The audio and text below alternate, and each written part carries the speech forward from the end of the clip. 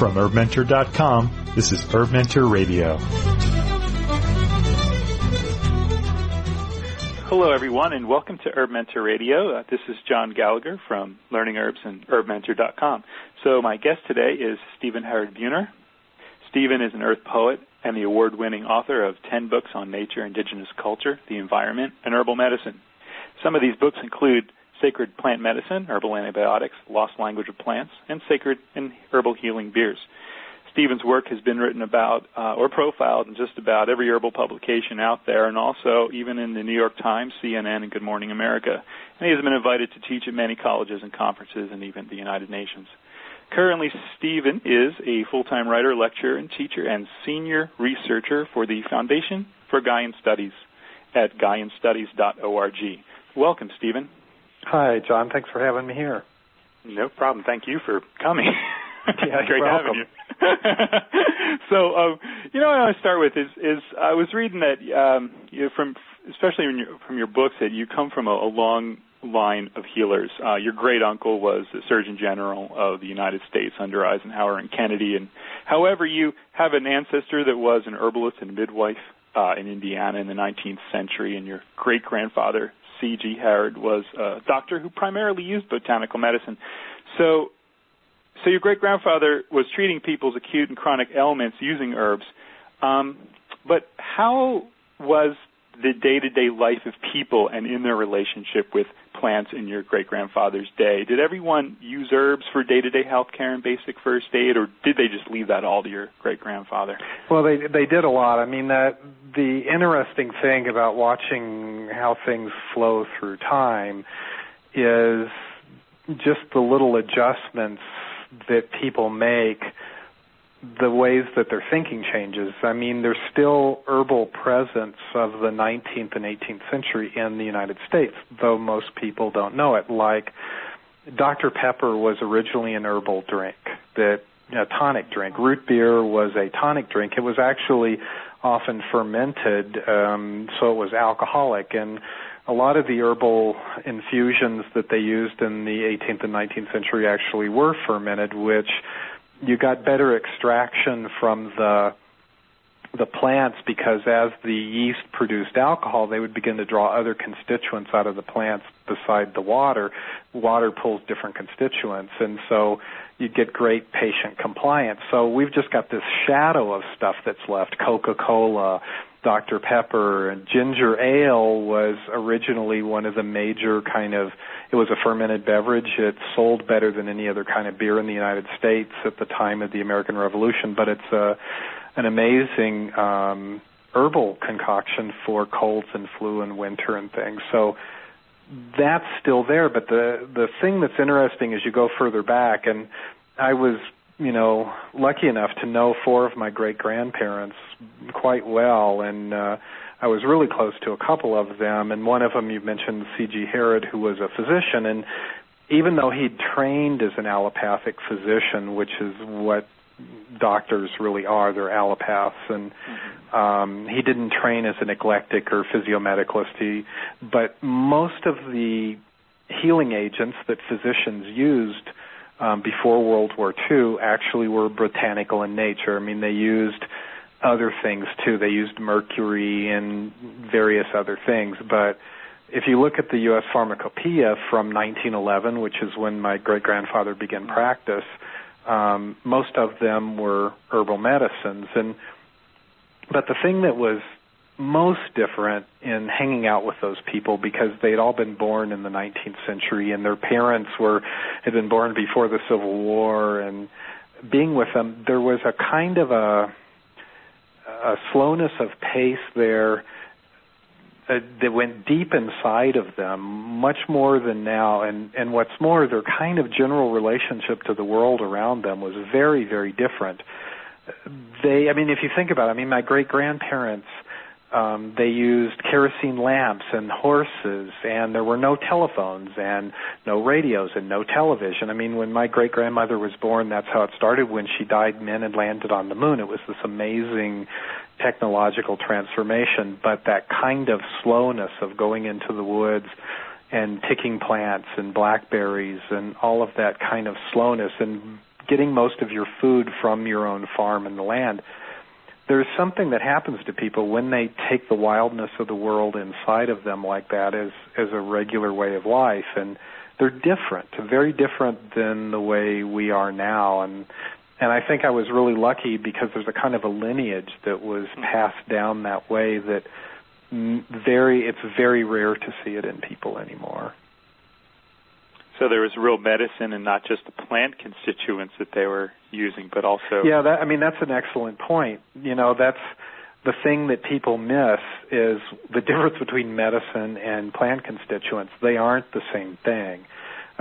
Sometimes a cold is just a cold, but oftentimes it's not. Diseases have both emotional and spiritual dimensions to them, and you can just treat the body, but the thing about my great-grandfather that I really learned from him is that he never treated just the body. He treated the people. And I was reading a thing the other day about physicians in Cuba, how there's one physician and one nurse for every 2,000 people, according to this thing that I was reading. And each physician lives in the midst of those 2,000 people, and they meet all of those people. They don't just have a clinic where the people come, but they visit all of those families in their homes. So they've got, let's say 600 homes that they have to go to, because they've learned that if you can't see the environment in which the people live, not just the house, but the emotional environment, the way the family is, how can you really work with them as a healer? And my great-grandfather was like that. He made house calls and, as well as having an office behind his home, and there was a different kind of dynamic working in the healing equation then. And so then how about people then as far as like when I'm telling people on my website about using common herbs, that even just I have this course that I give for free on learning herbs called Supermarket Herbalism, and the idea is it's a little video thing. You go and you basically get a few common things, whether it be lemon or honey and ginger or potato, things like that, right from the supermarket. So you could show how simple it is, and people just often the comments that I see back to me are like, "Wow, this is really revolutionary." Wow, I can't believe this is that simple. So, what was the role of what people, that everyone, how much do people know really about these? We go to these workshops, we learn about herbs, but something tells me that the things that we learn in these workshops and what we study in herbal programs was probably common knowledge to most people, not just the doctors. Yeah, I love Goethe, the German poet and botanist, is one of my favorite people, and he said, "It only seems that we've learned so much because we've forgotten even more." It's like we have to keep relearning this stuff. And this kind of ties back into some of the stuff you mentioned earlier, so my grandfather is this botanic physician, and he's working with all these people. Well, what's interesting is antibiotics really come in after World War II, 1946 or so. They start to be made available to the public. And the allopaths at this time have a monopoly on medicine, so you have to kind of go through them to get all this stuff. And they're very excited. It's all new, it's like radios, airplanes, television, antibiotics, and so everybody's real excited. So the people that actually began using all of that stuff were the highly educated and the people that were better off financially, the middle class, upper middle class, the rich, and the well-educated. The only people that still used roots and herbs were the ignorant, superstitious, uneducated people in the country, right?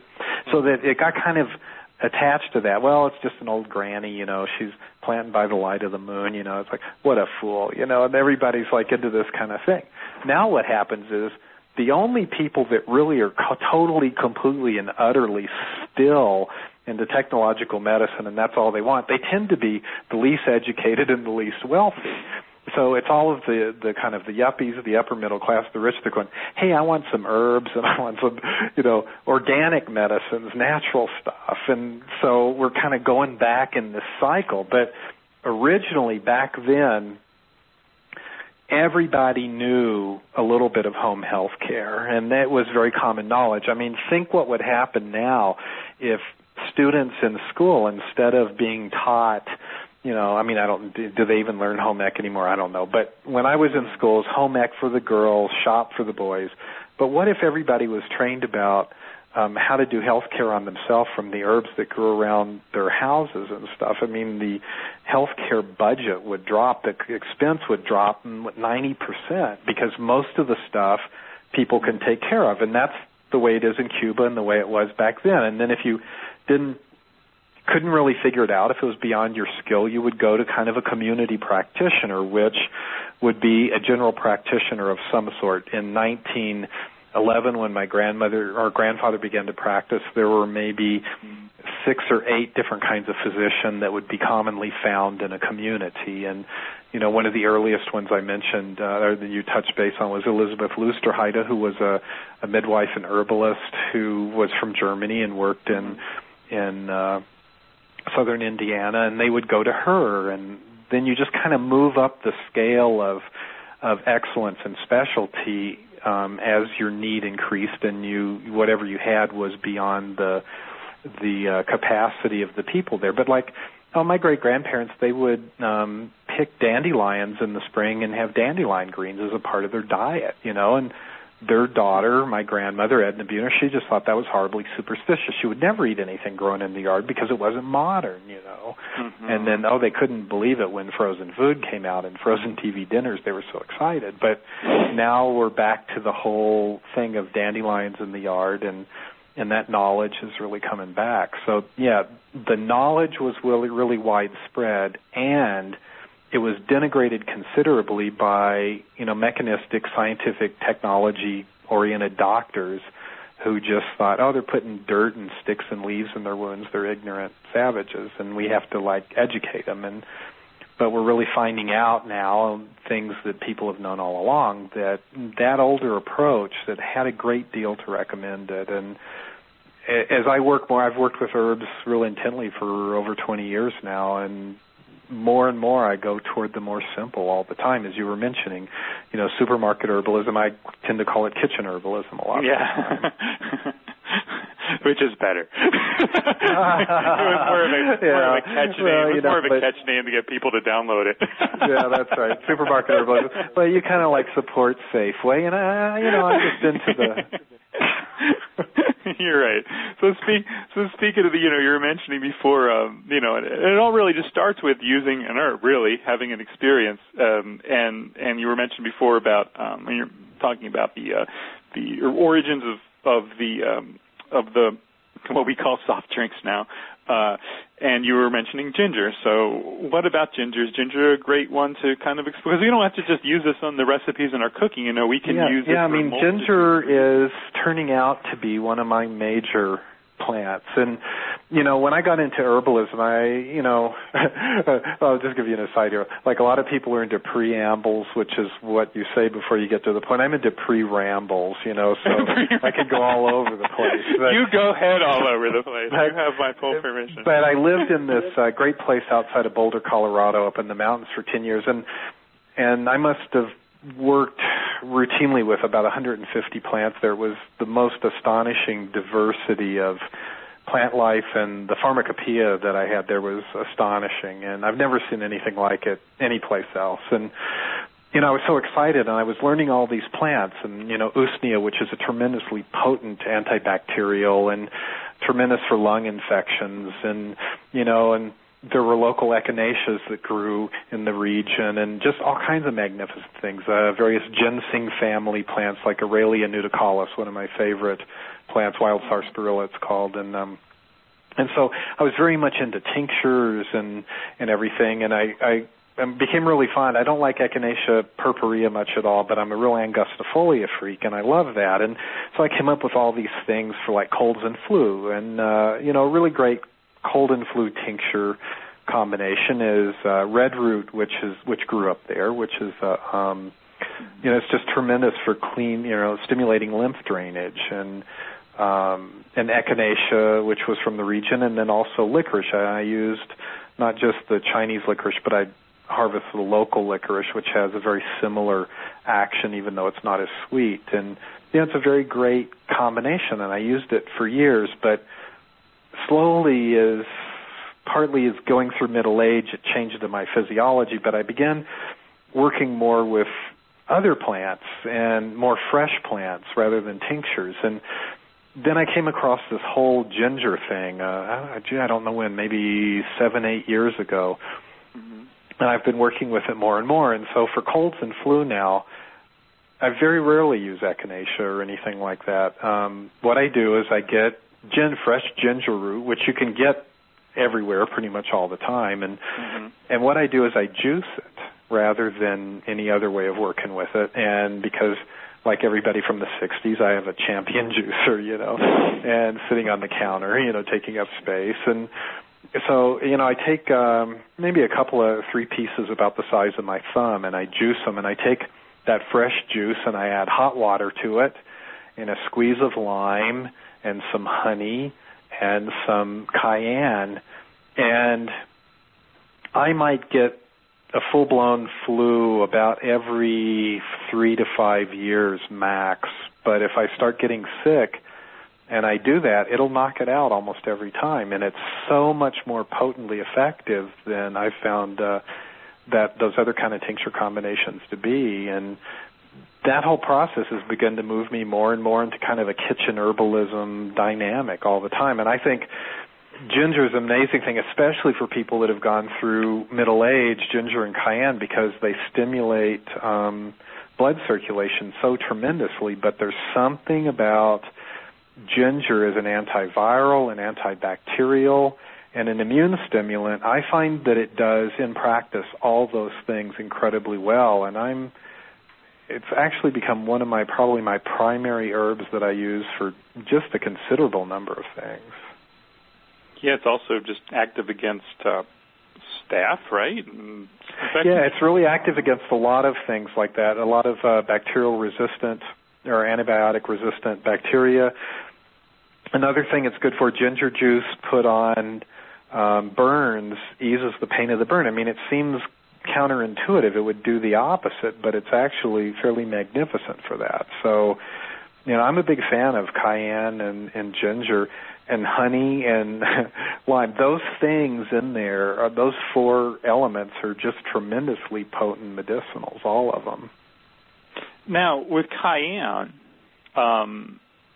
it doesn't take very much, so you're just putting a little in your brew there that you're talking. Yeah, I might put a 1/16 teaspoon in a 10-ounce cup of hot water with all that stuff, and I'll probably have a half an ounce to an ounce of ginger juice. And and the neat thing about that is after I juice it, I've got the pulp left over, so I actually take that pulp and put it soak it in water, so I'll get another, I'll soak it for 4 to 8 hours in one of those kind of teacups where it has a ceramic strainer that fits in the top of it, and, I'll get another cup of it during the day. So I'll probably drink, 2 to 4 of those a day if I'm getting sick. If I'm really starting to get sick, I might do 6 if it's fairly intense. And what's great is there's just no way to take too much.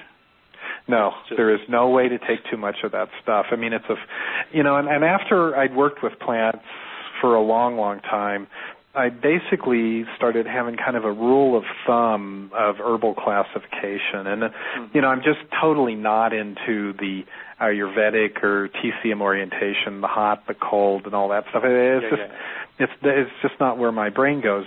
I go to food herb, medicinal herb, drug herb, and those are kind of the 3 categories for me. And more and more, I begin going toward food grade herbs like this all of the time. And with a food grade herb, you can't take too much of it in general. I mean, yeah, of course you can. I mean, there is the case of the guy that, what did he read? Back to Eden or one of those things. I forget which one it was. And he started living on carrot juice. And actually, if you live on carrot juice, if you juice 80 carrots a day and drink it every day for like 3 months, you will get cirrhosis of the liver. But, you have to work really hard to hurt yourself with these things. And there's always somebody that figures out a way to do it. But nevertheless, For normal people, it's very, very difficult to take too much of any of these things. And I you were actually a mentor for me in that area of dosage, because when I took that class from you on herbal antibiotics and all, you're the person to break me out of the mold of read the label of the take 3 droppers a day of something, you know what I mean? Like you're actually like, well, if you're sick, and you say we're talking about echinacea tincture or something, I take a dropper every hour until you're not sick anymore. It's not going to... Yeah, and that's the thing, it's like Americans are real wimps about dosage because, and it's kind of a crazy thing because we've been led to believe that pharmaceuticals are not that dangerous and that herbs are, and it's completely opposite. Herbs, it's very, very difficult to hurt somebody with herbs. Very easy to hurt somebody with pharmaceuticals. Like, most people don't realize that the 4th leading cause of death in the United States is properly prescribed pharmaceutical drugs. Wow. Like Heath Ledger died from properly prescribed pharmaceuticals, okay? 1.2 million people per year end up in the hospital or permanently disabled from pharmaceuticals. Over 100,000 of them die. My grandmother did too. This was a study put into the American Medical Journal, the American Medical Association. If it was people dying from herbs, the whole country would be up in arms. But they kind of go, oh, well, it's like, oh, well, we need them, so you died. You're just a sacrifice for our health. So it's collateral damage. Collateral damage. It's a really weird thing. But when you're looking at, and that's part of the thing, we inherit this kind of fear of the wild, and it's very pervasive in the herbal community, not just amongst the general population. And people are so terrified about dosage and stuff. And you see all of the time people that take echinacea for colds and flu, and they don't get well. And there's reasons for it. When echinacea is a general tonic 3 times a day is fine, but if you're coming down with something like strep throat, for which echinacea angustifolia is specific, and I don't find purpurea as effective, even though the Germans like it and they've done most of their studies on it, I just don't find it as strong. But you take a dropper full of that in your mouth and it stimulates all the saliva, and you let it very slowly dribble down the back of your throat and coat that surface of where the infection is present. I've never seen it not fail for curing a case of strep throat. And for severe colds and flu, I mean, it's neat because you got a sore throat, but echinacea kind of numbs the throat, so it's perfect, and it's just very effective. But you have to be willing to see. That's one of the things we have such a hard time as Americans and as herbalists learning here, to see what's right in front of us. And you have to see the disease. You have to see the person that's right in front of you. And then you have to come up with a dosage regimen specific for that person. And you have to be very focused about it. Like if you've got somebody in an acute condition, you need to have what I think of as acute treatment. I mean, the treatment in a way needs to match the degree of intensity of the condition. So like you get somebody hit by a car and they've got a lot of bleeding or broken bones, what happens is you move into acute care dynamic. They don't ever really say this, but your treatment is actually, it's at a level of intensity you might call acute healing. So then you have to match your level of intervention to the level of the disease, but at the same time also have to understand something about kind of the flow of energy dynamics so that you have to have that balance. You don't want to use a sledgehammer to kill a fly. You have to have that balance and work with it. And it took me, disease to me is not a bad thing. We're all biodegrading, and we're meant to biodegrade, and that's just, nothing is ever going to stop that. So that's another thing my great-grandfather really understood, is that he wasn't here to cure disease. He was here to alleviate suffering, because he knew everybody he worked with was going to die sooner or later. His job was to help them, not to defeat death. And that's a whole different deal.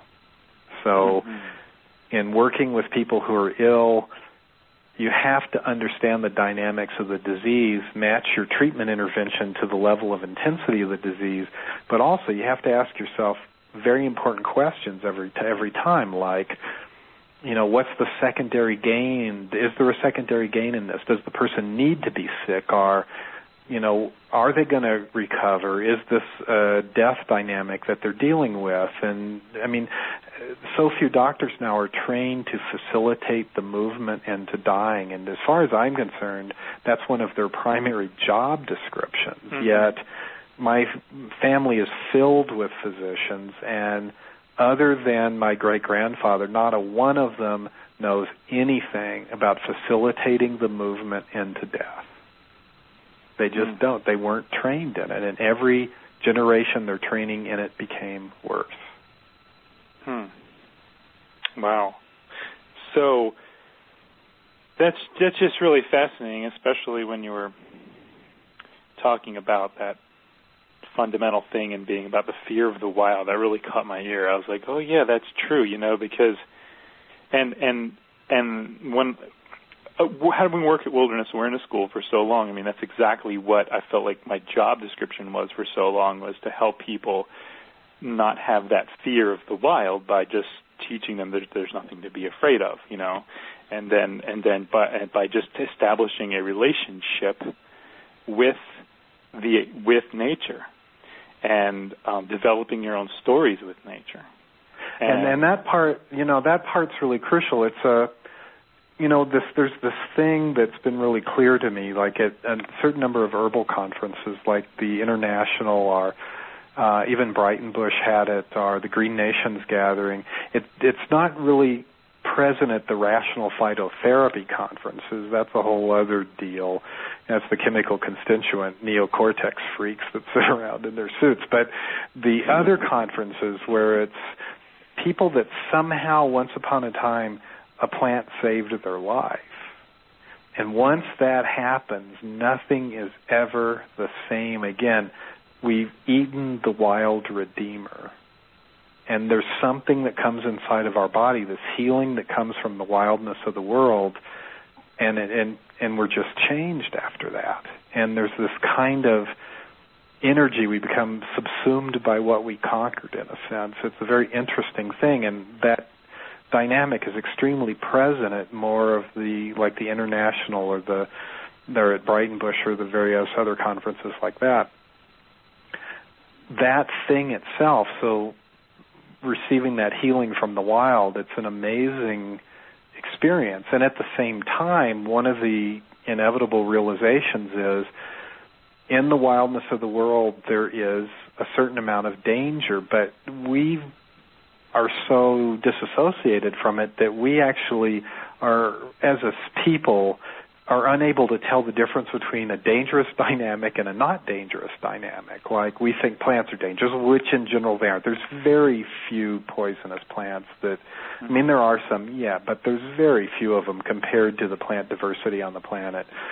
And I love this thing, Joan Halifax, the Buddhist teacher who lives in Santa Fe, said this wonderful thing. She said, whenever rattlesnake, mountain lion, poison ivy is removed from wild ecosystems, the ecosystems immediately begin to degrade.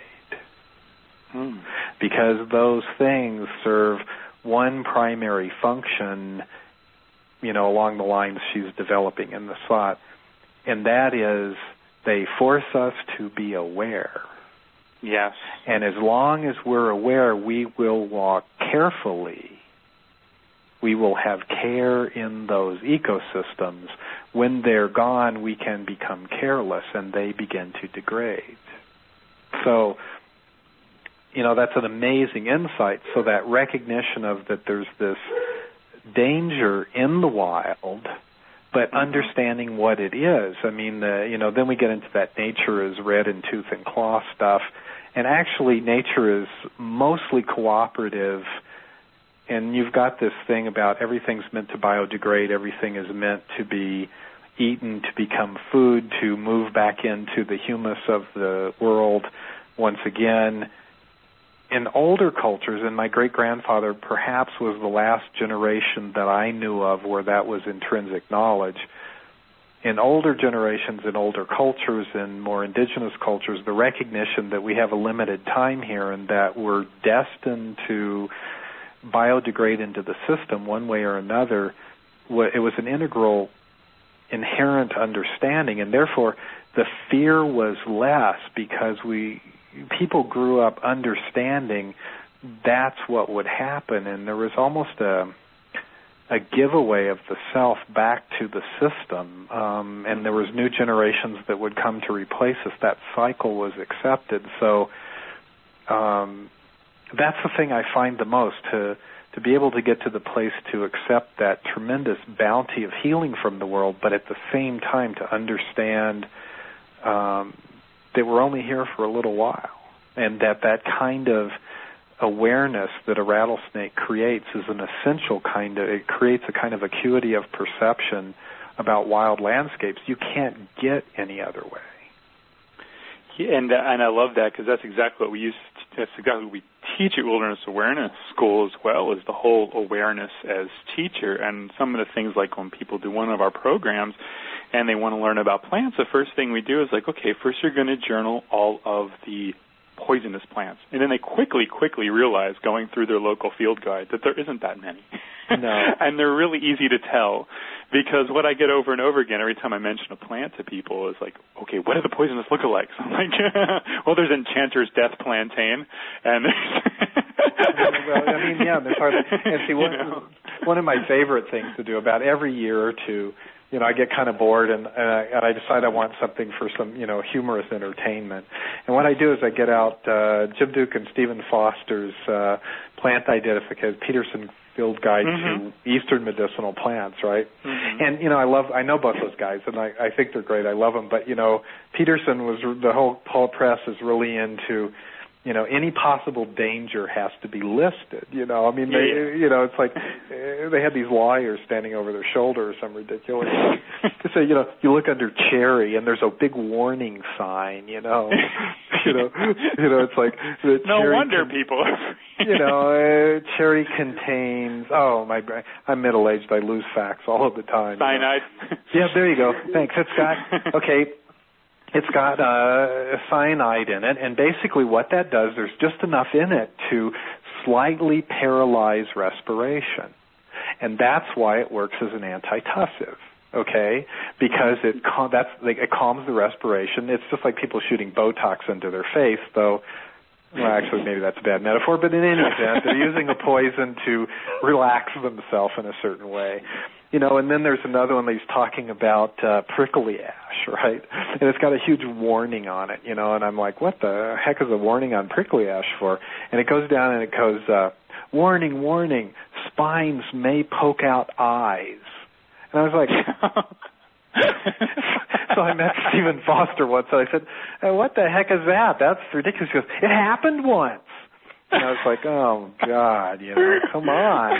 It's just like, you get a book on ladders, and then you go, warning, warning, people could fall off. Like, okay, I guess. Did you guys go to public school, or what the heck's going on here, So, but yeah, you're right. There's very, very few poisonous plants, and you can learn those, but it's like even the poisonous plants, most of them were used as medicine, and it really comes down to the dosage and understanding that. And there's a lot of like fearful stuff in most herbal books, and I've been guilty when I knew less of spreading some of that scurrilous information. I mean, even Michael Moore, who is one of the most knowledgeable herbalists in the United States, in his book on plants of the Rocky Mountain region, he writes a thing about baneberry in there, red cohosh, where he says if you take it, it can damage the intestinal mucosa, so you can't take it internally. And, he's admitted, he's never corrected the text, but he's admitted later, because that's not true. You can use red cohosh interchangeably with black cohosh dealing with muscle problems, and it's a great internal herb. The eclectics used it. There's no problem. And, there's a lot of stuff about elder root or elder bark or elder leaves being dangerous. And okay, you got to set this straight with me about the elder, because I'm in the Northwest, where we have the red-berried elder. and I all I can go with the red one is what's in the book because I don't want to try it.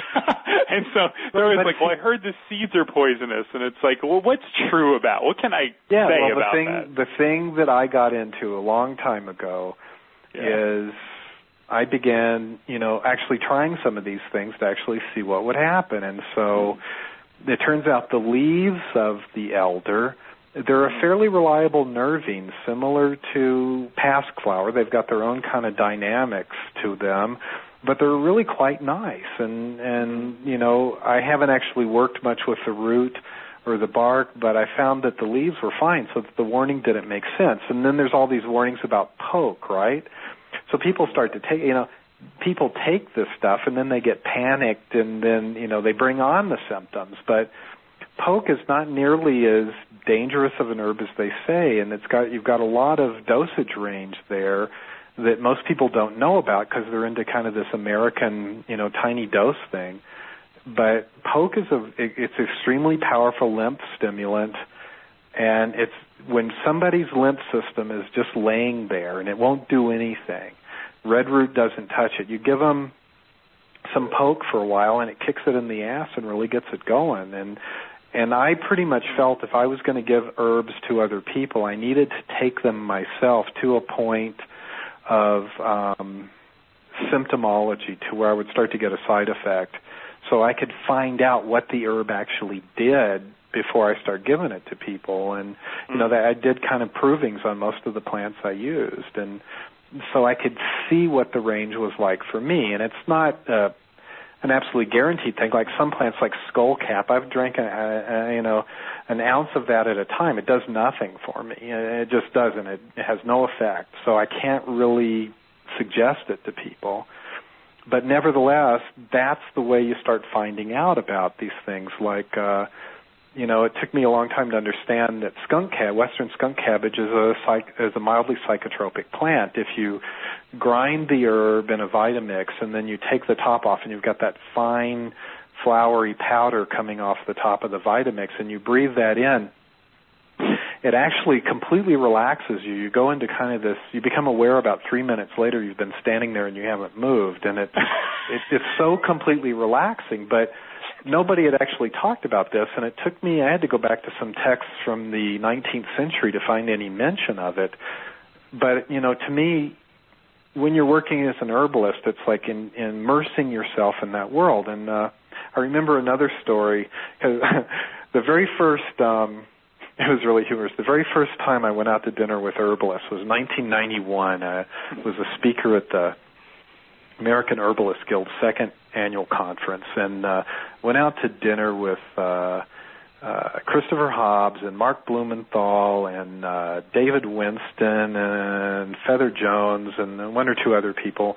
And we're sitting there, and then everybody's talking, and herbalists always gossip about each other. And pretty soon I hear this, somebody goes, well, I really respect Susan Weed, but, and then they fill in all this stuff. And then another person goes, yeah, she's really knowledgeable, except, and then they say all this stuff. Well, it turns out one of the things that really set them off is that in the spring, Susan would add poison hemlock to salads, the new shoots. She would eat them in the spring. And then they're all freaked out about this, right? And actually, water hemlock is more dangerous than poison hemlock, and I think the names are messed up. But anyway, so then I read a story a couple of years later about this professor. He'd gone out harvesting plants, edible plants, in a college class with his class, and one of the students had mixed in some poison hemlock with the stuff and had actually eaten it. But nobody could figure out, none of the students could actually figure out who had eaten it, and who had actually picked it. And only one of the students had actually eaten it. But two of the students went into classic poison hemlock poisoning symptoms, and they went cyanotic. They couldn't get breathing. They had to take them to the hospital. But nevertheless, only one of them had eaten it. The other one, it was fear. So these professors, they thought that was really intriguing. And they thought, well, I wonder how much of that stuff you can really eat. So they went and picked a bunch more, and they began eating it, right? And they said, there's no toxic effects from, this one professor had eaten almost a whole stalk of the of one of the leaves that came out and eaten the whole thing. He said, it's a fine food. There's nothing wrong with it. That's just what the books say. It's more the root, and if little children, because it's a hollow stem, if they pick it and they're using it as a blowgun or something and they get the juice because of their body weight size, and they tend to blow from the end more down near the root, it's more poisonous that way. So as time went on, I began to find that there's a lot of the knowledge that has been put in books was from because one person had a weird reaction or they were overly cautious or something, but they're much less poisonous than we're led to believe, actually. And I just have not found it to be the reverse of that in all these years. Wow. That's very, very interesting. Wow, I never really, because when I'm you're teaching, all I can do is from the book, because I haven't actually done those kinds of right, and that's the thing. So we kind of pass on this information about things, but it's a weed is kind of like a racial epithet, a plant applied to the plant world, and there's a certain amount of bad press plants get that I'm not really sure that they deserve. I think a lot of it comes down to fear of the wild more than the genuine knowledge of the plant world itself. Because I always wonder why Michael Moore has this whole thing about all these ways of using nightshade. Right. Bittersweet nightshade in one of the books, and then in all the other ones, everyone says, don't eat the nightshade. And that's just terrible. Bittersweet nightshade is an extremely good plant. I've used it many times, and I guess if you drank a whole cup of a really strong decoction, it might make you sick. I've never done that, but I've used the plant many times. It's the nightshade family itself is an excellent family, and it's, as herbalists, we've lost a lot of our traditional basis because of these fears that have been put in. Like, one of the things that's very difficult for us to do as herbalists is to find painkillers because the painkiller market has been sewed up by the allopaths, and their drug dealer, pharmacology friends. So the pharmaceutical company. But the eclectics were really tremendously brilliant. And if you start going back through like King's American Dispensatory or the different eclectic materia medica, you start to find some extremely potent painkillers that are not narcotic in like morphine or opium or things like that. So they used to use henbane for surgical, as an anesthetic for surgeries. Mm-hmm. And, that fascinates me. And I've used another one that they would use for tremendously good pain relief is Indian pipe, which you would use the root. And that grows up in your region. And I had a guy once that had an abscessed tooth, and I gave him Indian pipe, and he would take a tablespoon of the tincture, and he said, it's really amazing. He said, I'd keep the Indian pipe with me, and I'd have this, because, an abscessed tooth, it comes on just like that. It's like a whang, it just hits this incredible pain. And he said, I'd take a tablespoon of the tincture, and then the pain would still be there, but it would be like there was a sheet of glass between me and it. I could see it on the other side of the glass, but I just didn't feel it. Wow. And so I slowly started to learn these different painkiller dynamics that they used back then when they found morphine or the various opiates to be not usable. And that was before the introduction of opiate, analogs. And there's some really good stuff in our pharmacopoeia that we just don't work with anymore. Well, that's very, what you're saying for the stronger type of painkiller, but what about the effectiveness for just your mild painkiller, like for headaches and stuff? Anything in the willow family, or? Well, the thing is, I've never actually had a lot of success. There is some interesting stuff I'm doing with willow now that's really cool. I'll tell you in just a second. But for headaches, Rosita Arvigo, who's an amazing herbalist who lives in Belize, and everybody thinks because of her name, she's like from Belize, but she's actually from Chicago. So, she has an accent kind of like this, and she talks, hey, let's take some herbs, huh? But she works in this tribe down there, and she actually works with headaches a lot using depending on the kind of headache it is, and it works in this tribe down there, and she actually works with headaches a lot using, depending on the kind of headache it is, and it's a whole long story, but she will either wrap a cold towel around your head and put your feet in hot water, or vice versa. And by doing that, she could get rid of most headaches, and because aspirin just wasn't available down there, and she said it was an extremely effective approach. In terms of, like dealing with headaches and stuff like that, I'm a kind of an ibuprofen guy myself, but I've tried willow, and I just don't like the taste of the salicylates in like willow or aspen bark. Aspen bark is one of my favorite ones, but the thing I've been doing with it, though, I've been really curious about anti-inflammatories for a long time, like corticosteroids that they use as creams topically as an anti-inflammatory. And then this doctor friend of mine said, well, you can just crush up aspirin and make a paste and put it on there because it's an anti-inflammatory. It's like when I realized that hops actually does something in beer, when it's in there, because it's the most powerful estrogenic plant practically on the planet. Guys drinking beer, it lowers their testosterone levels. But I had my beer-making stuff in one box and my herb stuff in another, and I never mixed the knowledge. So we all know aspirin's an anti-inflammatory, but we think of it as an internal anti-inflammatory for headaches or for, pain or, swollen muscles or something. But then that whole concept of using it topically, then I went, well, aspen and willow bark, that's what this stuff was originally made from. You got birch, you got aspen, you got willow as three primary kind of salicylate-containing plants. What do you do to make it as effective as an aspirin? Like, I can have a headache and take an aspirin and I'm fine, but how do I translate that to the amount of willow decoction I have to make? Or cotton? Well, that's a whole other thing. See, I tend to use other plants for, if I have a headache like that, I'll tend to use pasque flower and American wood betony, which is a pedicularis species. The lousewort rather than the elephant head is my favorite because of the taste. I prefer lousewort better. You mix pasque flower, for instance, our coral root is another extremely good one. And wood betony, the American wood betony is a muscle relaxant, and it's absolutely phenomenal. And if you drink enough of it, you basically, all of your muscles unwind like rubber bands, and you lay there and you can't do anything, but you feel great. Okay, so there's that. Pasque flower is a central nervous system relaxant, and coral root is kind of almost a blend of the two. So those are the kind of things I tend to use for headache dynamics, and I will tend to use, and motherwort is another one. So like I might take a half an ounce to an ounce of a motherwort American wood betony combination and blend it half and half, and I find those exceptionally effective.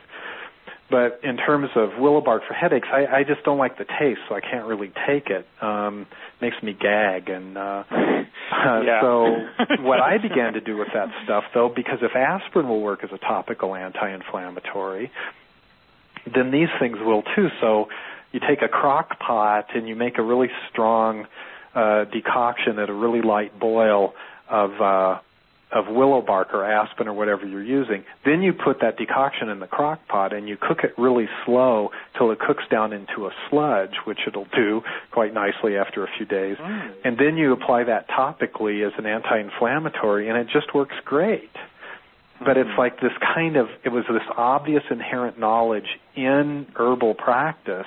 Nevertheless, in 20 years, I've never heard anybody talk about it, but we should have been.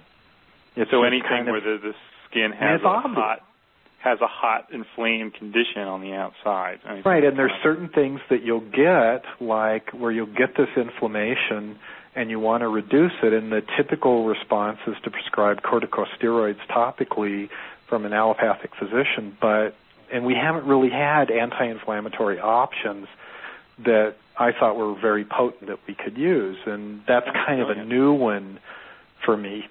Another new thing for me that I've gotten into in the last few years, which is a little bit older, is, phytoestrogens. Everybody knows about phytoestrogens, whether it's soy or whether it's licorice or black cohosh, whatever it is. But I never heard anybody say the word phytoandrogen. Okay, if there's plants that contain molecularly identical hormones to female steroid hormones, there's got to be plants that contain analogs or molecular. There's got to be plants with testosterone in them, because there's plants with estradiol, so and estradiol and all of these things. So then it turns out, as a matter of fact, there are a lot of plants with testosterone in them, exactly the same testosterone in our body as in our bodies, and pine pollen is incredibly high in those. And the Latin for pine is pinus, which in Germany is pronounced penis, which I thought was absolutely hilarious. And nevertheless, it's so funny how we'll go year after year after year, but the obvious question as herbalists continually escapes us, and I do that all the time. And it's just this constant adventure of learning to just see the obvious thing. And in a lot of ways, that's really what plant medicine is about. And so this whole concept of topical anti-inflammatories, and then the next thing, this is kind of a new thing for me, but then to get to an interior anti-inflammatory that would have the same kind of effects as corticosteroids taken internally, for inflammatory conditions. And we're just kind of locked into the willow decoction thing, and there's a lot more sophistication available to us than just that. And what about, speaking of topically and informational, is like people sometimes talk about topically uses of honey, because we were talking about the kitchen herbalists and stuff. Oh, yeah. Honey is a major one for me. And, I learned about, there's a couple of neat herbs I learned about from Hispanic herbalists, and honey's one of them. The other one, which is just an aside, is I don't remember the Latin on this plant. It's American green gentian. They call it Sebadilla down here. And talking about a lack of fear of the wild, the people down here, they may go to an herbalist or a doctor or curandera.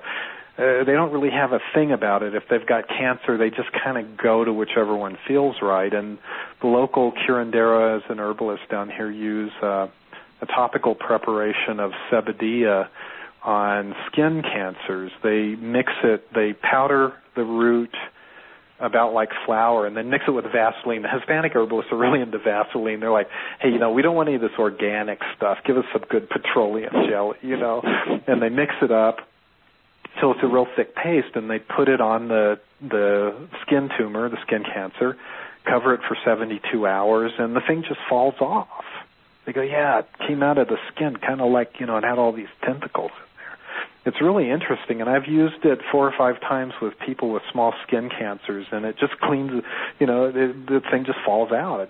It's amazing. And what's the common name on that one again? Green gentian, Gentian. I'm Latin challenged. I know in vino veritas, but that's about it.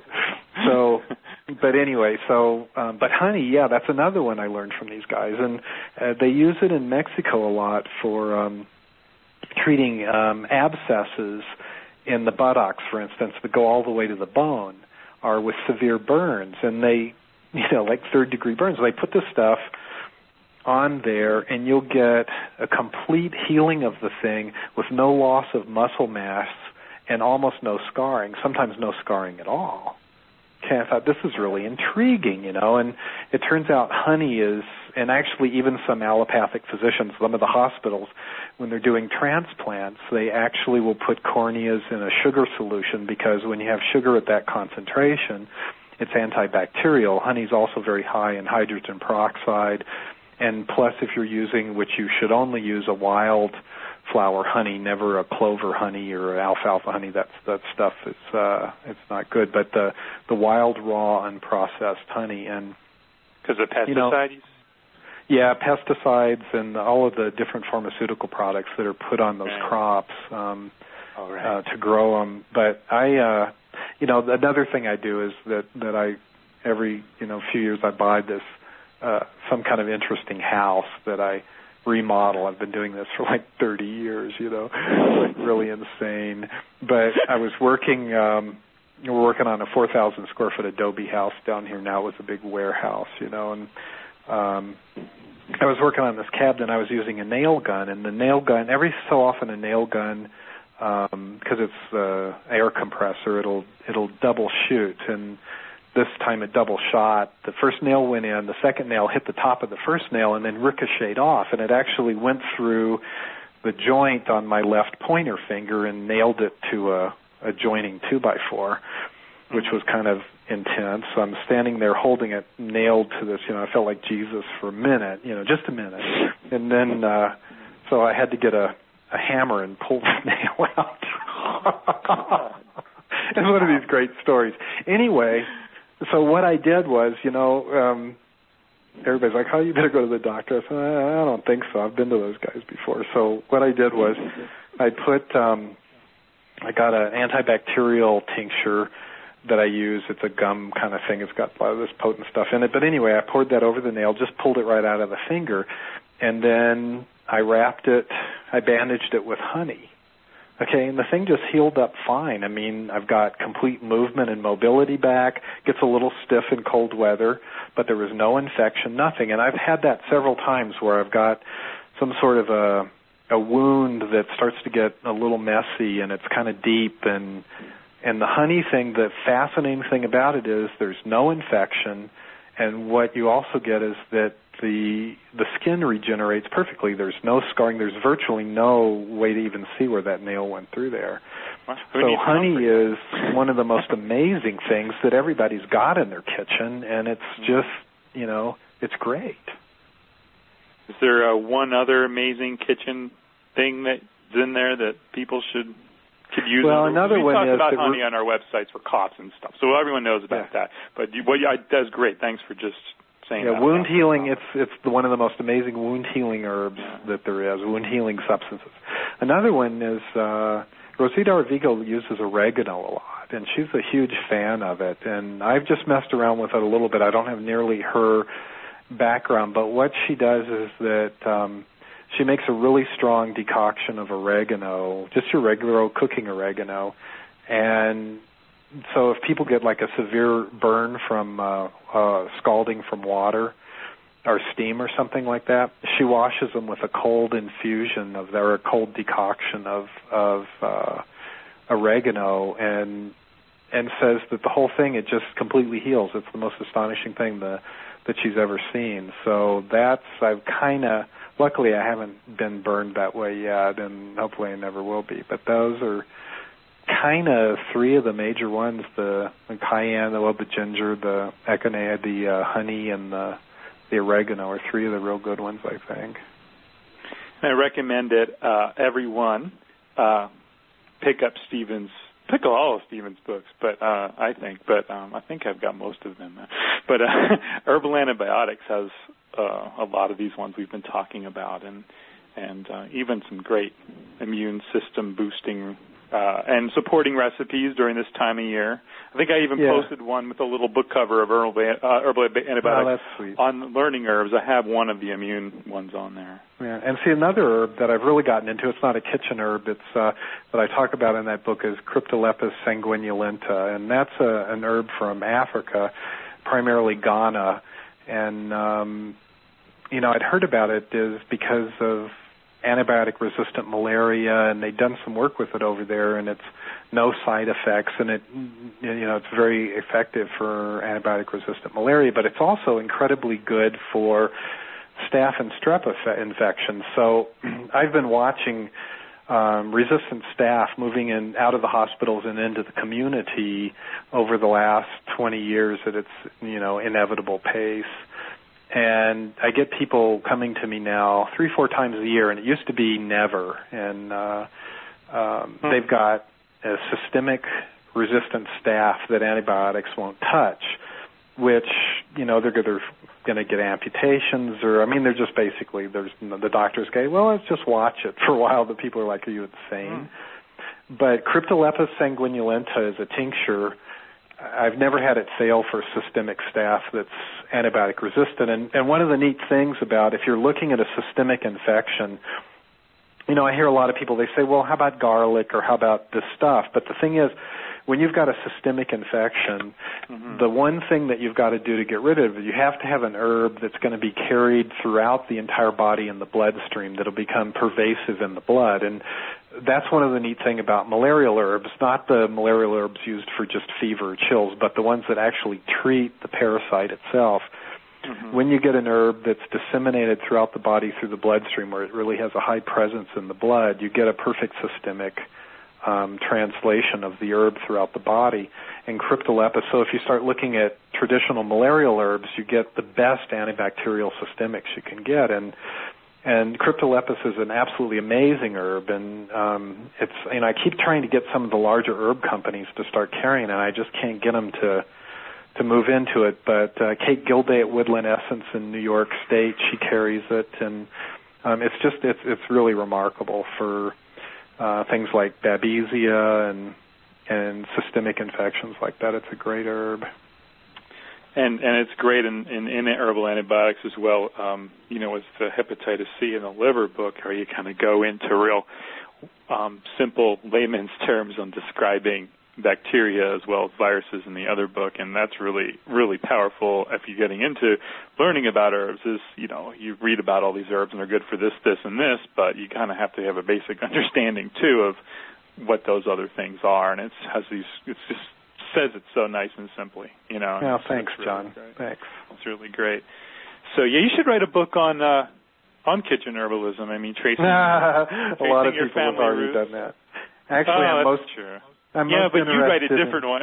Yeah, that's right, I would. I'm actually, you know, playing around now with a book on treatment of cancer, because there's not really a good definitive text on that, and I really think there should be. So that's and you're probably the only person that I've come across that would tackle something like that.